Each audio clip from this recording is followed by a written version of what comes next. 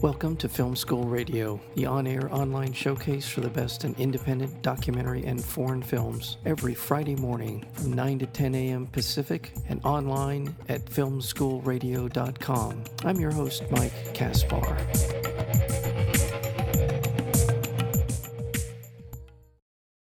As a young girl, Colette Marin Catherine fought the Nazis as a member of the French resistance. Since 1945, she refused to set foot in Germany.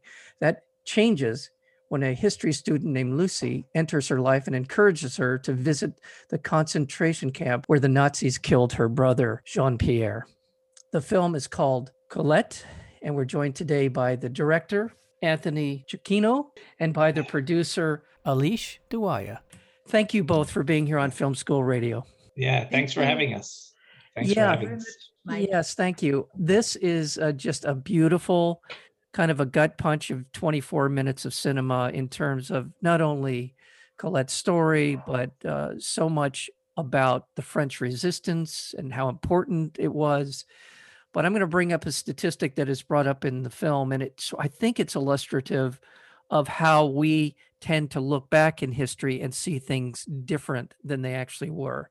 And that statistic is, and Lucy brings it into the conversation, 1% of the French were actively a part of the resistance. And I think if you were to ask most people, they would assume that the percentage would have been much higher. And this is not to in any way to disparage the French. And that's not the purpose, but it's just how few people did with what they were able to accomplish and how Colette was part of the resistance. Anthony, I'll start with you. What inspired you to move forward with this documentary film? Elise and I actually met as we developed this project.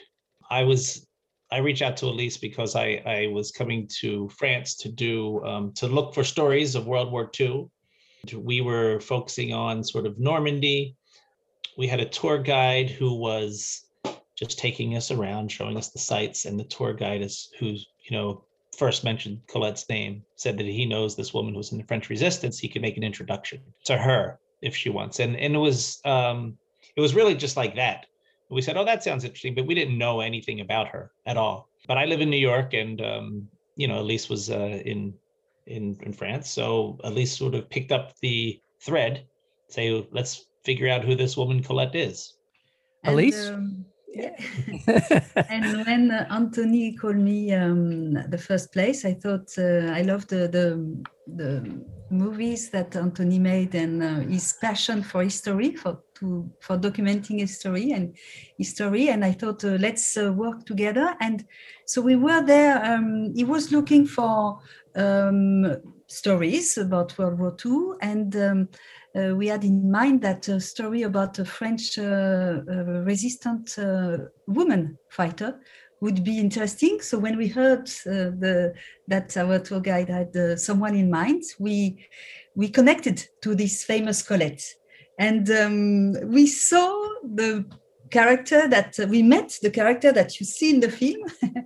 So she was an amazing, with an amazing voice, with very vivid memories of the war, with a tone like none other, very authoritative, very strong, but very tender too, very in the will to, with a strong will to transmit her experience about the war, but also about life in general. And we started the discussion. We built some relationship of trust, where she was interested in how we were proceeding with things and how we would tell the story. And we, with her, discussed about how we could pay tribute to Jean-Pierre. Anthony, he knew Dora and Peenemünde because he had been there already. So he had in mind that it would be nice to take Colette there. Nice. I mean, it would be strong to take Colette there. But we agreed, Anthony and me, that this was a very emotional journey, and that could only be done if it would make sense to Colette. And the 6 months of conversation was about, would it make sense for her, and would she feel that this journey is a natural follow-up of all her life. So she started to come to the idea that this could be possible. And when we discovered that this book about the deportees, French deportees to Dora was being written, and among them, this the youngest one would being this Lucy that we did not know, but who was keen to go to Dora as well because she had never been to a concentration camp. We thought, maybe there's something here. There's a story. And we when Anthony and I came back to Colette offering this proposal, Colette said yes. And in front of the camera, for the first time, the two women met, and we were amazed by the magic of it. It's beautiful. And one of the wonderful accidents of the film is that there is this huge gap in their ages. Lucy, I'm going to guess, is not much more than 20 years old. Well, I don't even want. She's 17. She was okay. She's the exact same age Colette's brother was when he was arrested. Oh wow! And so for this 73-year gap in their ages, and for someone like Lucy, who has obviously an interest in what happened during the Holocaust, during World War II, to see that and play out through the eyes and of Colette, we follow her, this spectrum of life experience between the two of them. It's an amazing thing to watch. I mean, Colette, it's I think another reason why Colette wanted to do it, because she recognized that she could transmit this story, that was important to her, right? To pass this story down to a newer generation. Who Colette has said, not in the film, but afterwards, is that this is, Lucy's generation is going to be the one that will really tell the true story of what happened during the war, and even in France, right? Because as Colette, said that when the war was over, there was also a sense of just like, let's just get it behind us. The children of, whether they be the resistance or the collaborators or the people who maybe just did nothing, they sort of waited, didn't necessarily want to face that past, because it may have brought up very uncomfortable questions. So that Colette believes like Lucy's generation is the right one to do this, to tell this story. Yeah. Well, let's talk about Jean-Pierre, her brother, who was, as you said, 17, part of the resistance, and eventually arrested by the Gestapo and sent to a concentration camp. I'm not sure who wants to pick the ball up and run with this part of the story. Elise, do you want to talk about Jean-Pierre? Pleasure. So Jean-Pierre, he was 3 years older than Colette, and he was a very handsome guy. Colette says he was the handsome, he was the strongest, he was the one she admired, and she was the second one, probably because younger, so probably less competent because of age. But he was someone probably very charismatic. And he was, when he was 17, he was coming from a family of resistants. His father was a resistant with a network. His mother was Colette's mother, and she was herself daughter of people, a brother, her father, and her two brothers had been killed in World War I. So she was really against the Nazi. So this was a spirit of the family. And Jean-Pierre, with mates, gathered weapons, organized, did little things, not very grandiose, but in particular, once he put some flowers on the grave that and this was forbidden by the Nazi when the grave was celebrating someone who was against the the Nazi regime. So he did this, and one person of the network got caught and interrogated, and finally gave a name. And among them, Jean-Pierre, who was 17, he was in class during class hours, and the Gestapo came to collect him and took him to a first prison, jail, La Maladrerie, where he stayed some months, and not knowing exactly what was going to happen to him. It's interesting because this is where the picture that you saw in the frame has been taken by the father and Colette at a time when everything was, it was not really clear. You mentioned about the fact that some people were resistant, actively resistant. Some people were helping the resistant. Some people were just doing nothing, and others were completely on the other side. But it's interesting to know that in this situation, when a country is occupied, it's the case of France, but it happens often worldwide. When you disagree with your government, it's not easy to know what to do and to take a stand. So this is what this young guy did, and he was not knowing exactly what was going to happen to him, but he did vanish afterwards. So I'll just add to that the original quote unquote crime was, bringing the flowers to this grave. Colette herself, as a 14-year-old, was making those bouquets. Right. So yeah. She was making the bouquets, and he was going off on his bicycle at night and leaving them at graves. So, Colette does, she says, I didn't blow up a bridge, or I didn't, this or that. And all I did was sit. But, that, to me, small act of resistance, even just making the bouquets for that, was enough that could have put her in prison. Yeah. And ultimately. So, I kind of think that's a tremendous act. It's hard to fathom. At the age of 17, I barely remember being 17 years old, but I know that the idea of resisting and occupying armed force would have been insanely courageous. I mean, just to the point of, at that point in your life, you're just beginning to figure things out, and all of a sudden you're in this situation.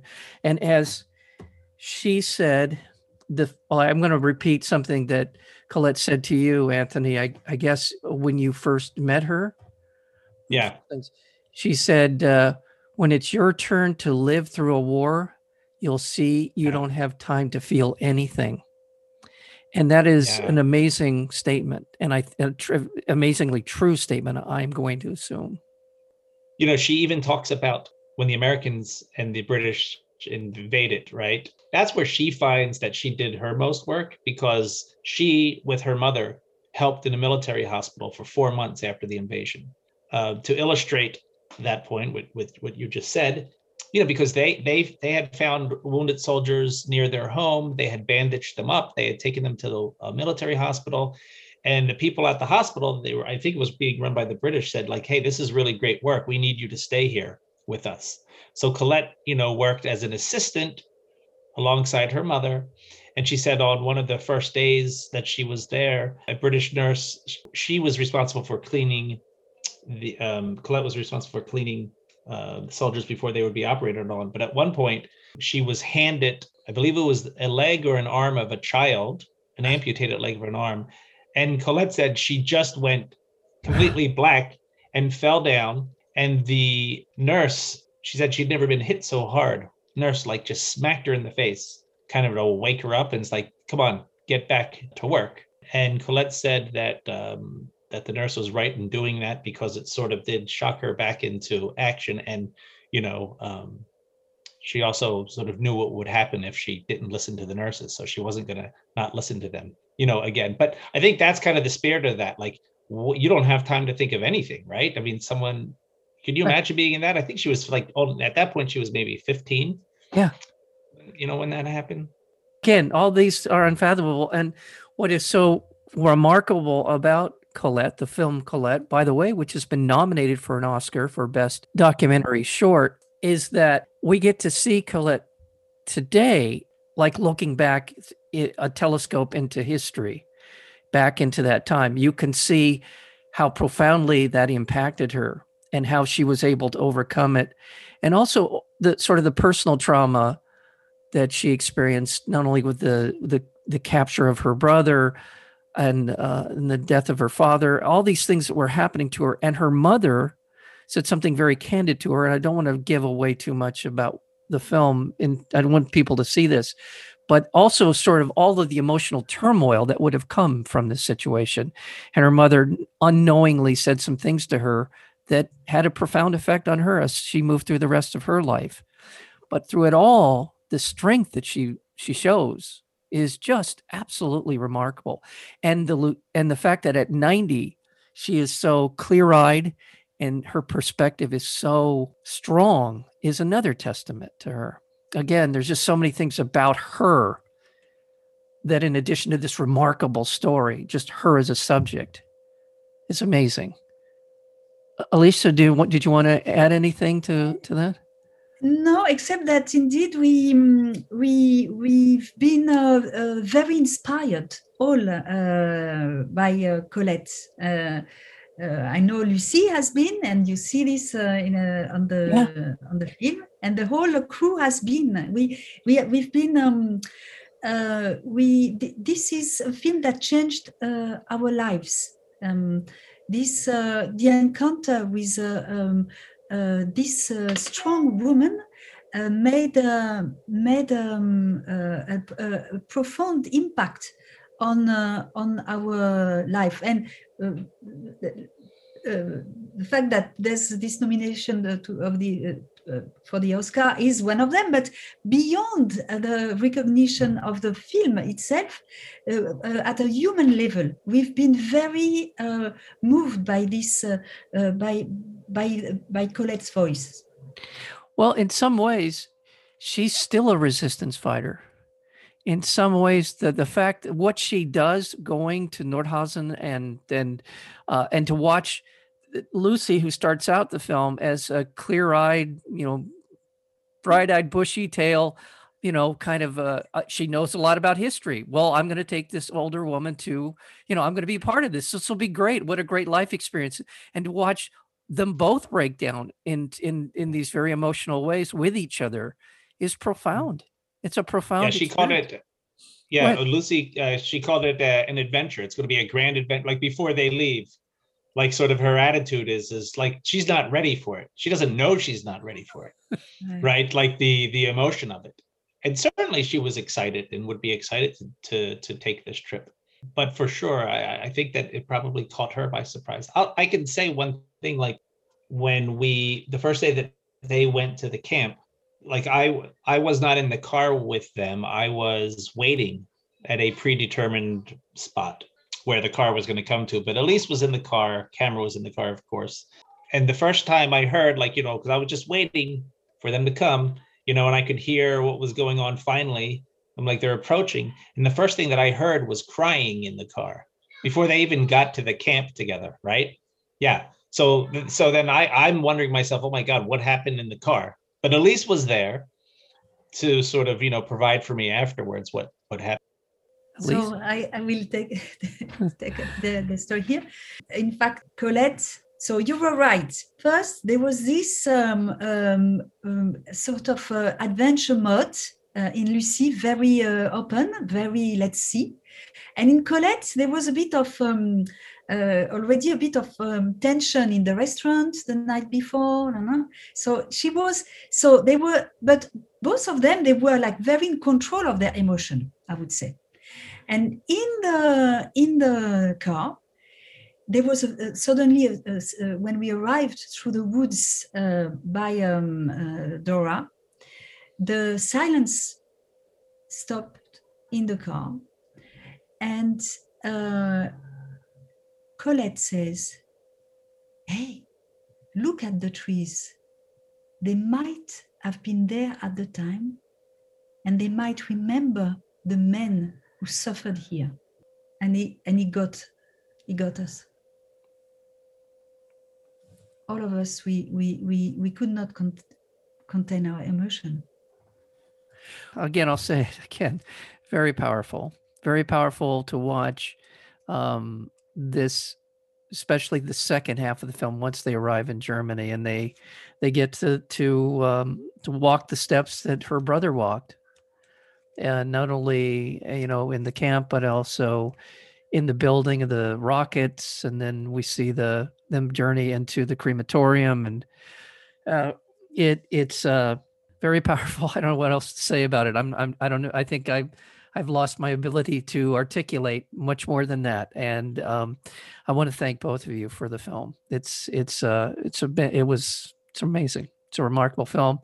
And congratulations on the Oscar nomination for Best Documentary Short. And continue to do the work you're doing. I want to thank our Thank you, the director of the film Colette. That would be Anthony Giucchino, as well as the producer of the film, Alice Douya. Thank you, Mike. Yeah. Thank you so much. Thank you so much. We enjoyed the conversation. Thanks. As well. Thank you.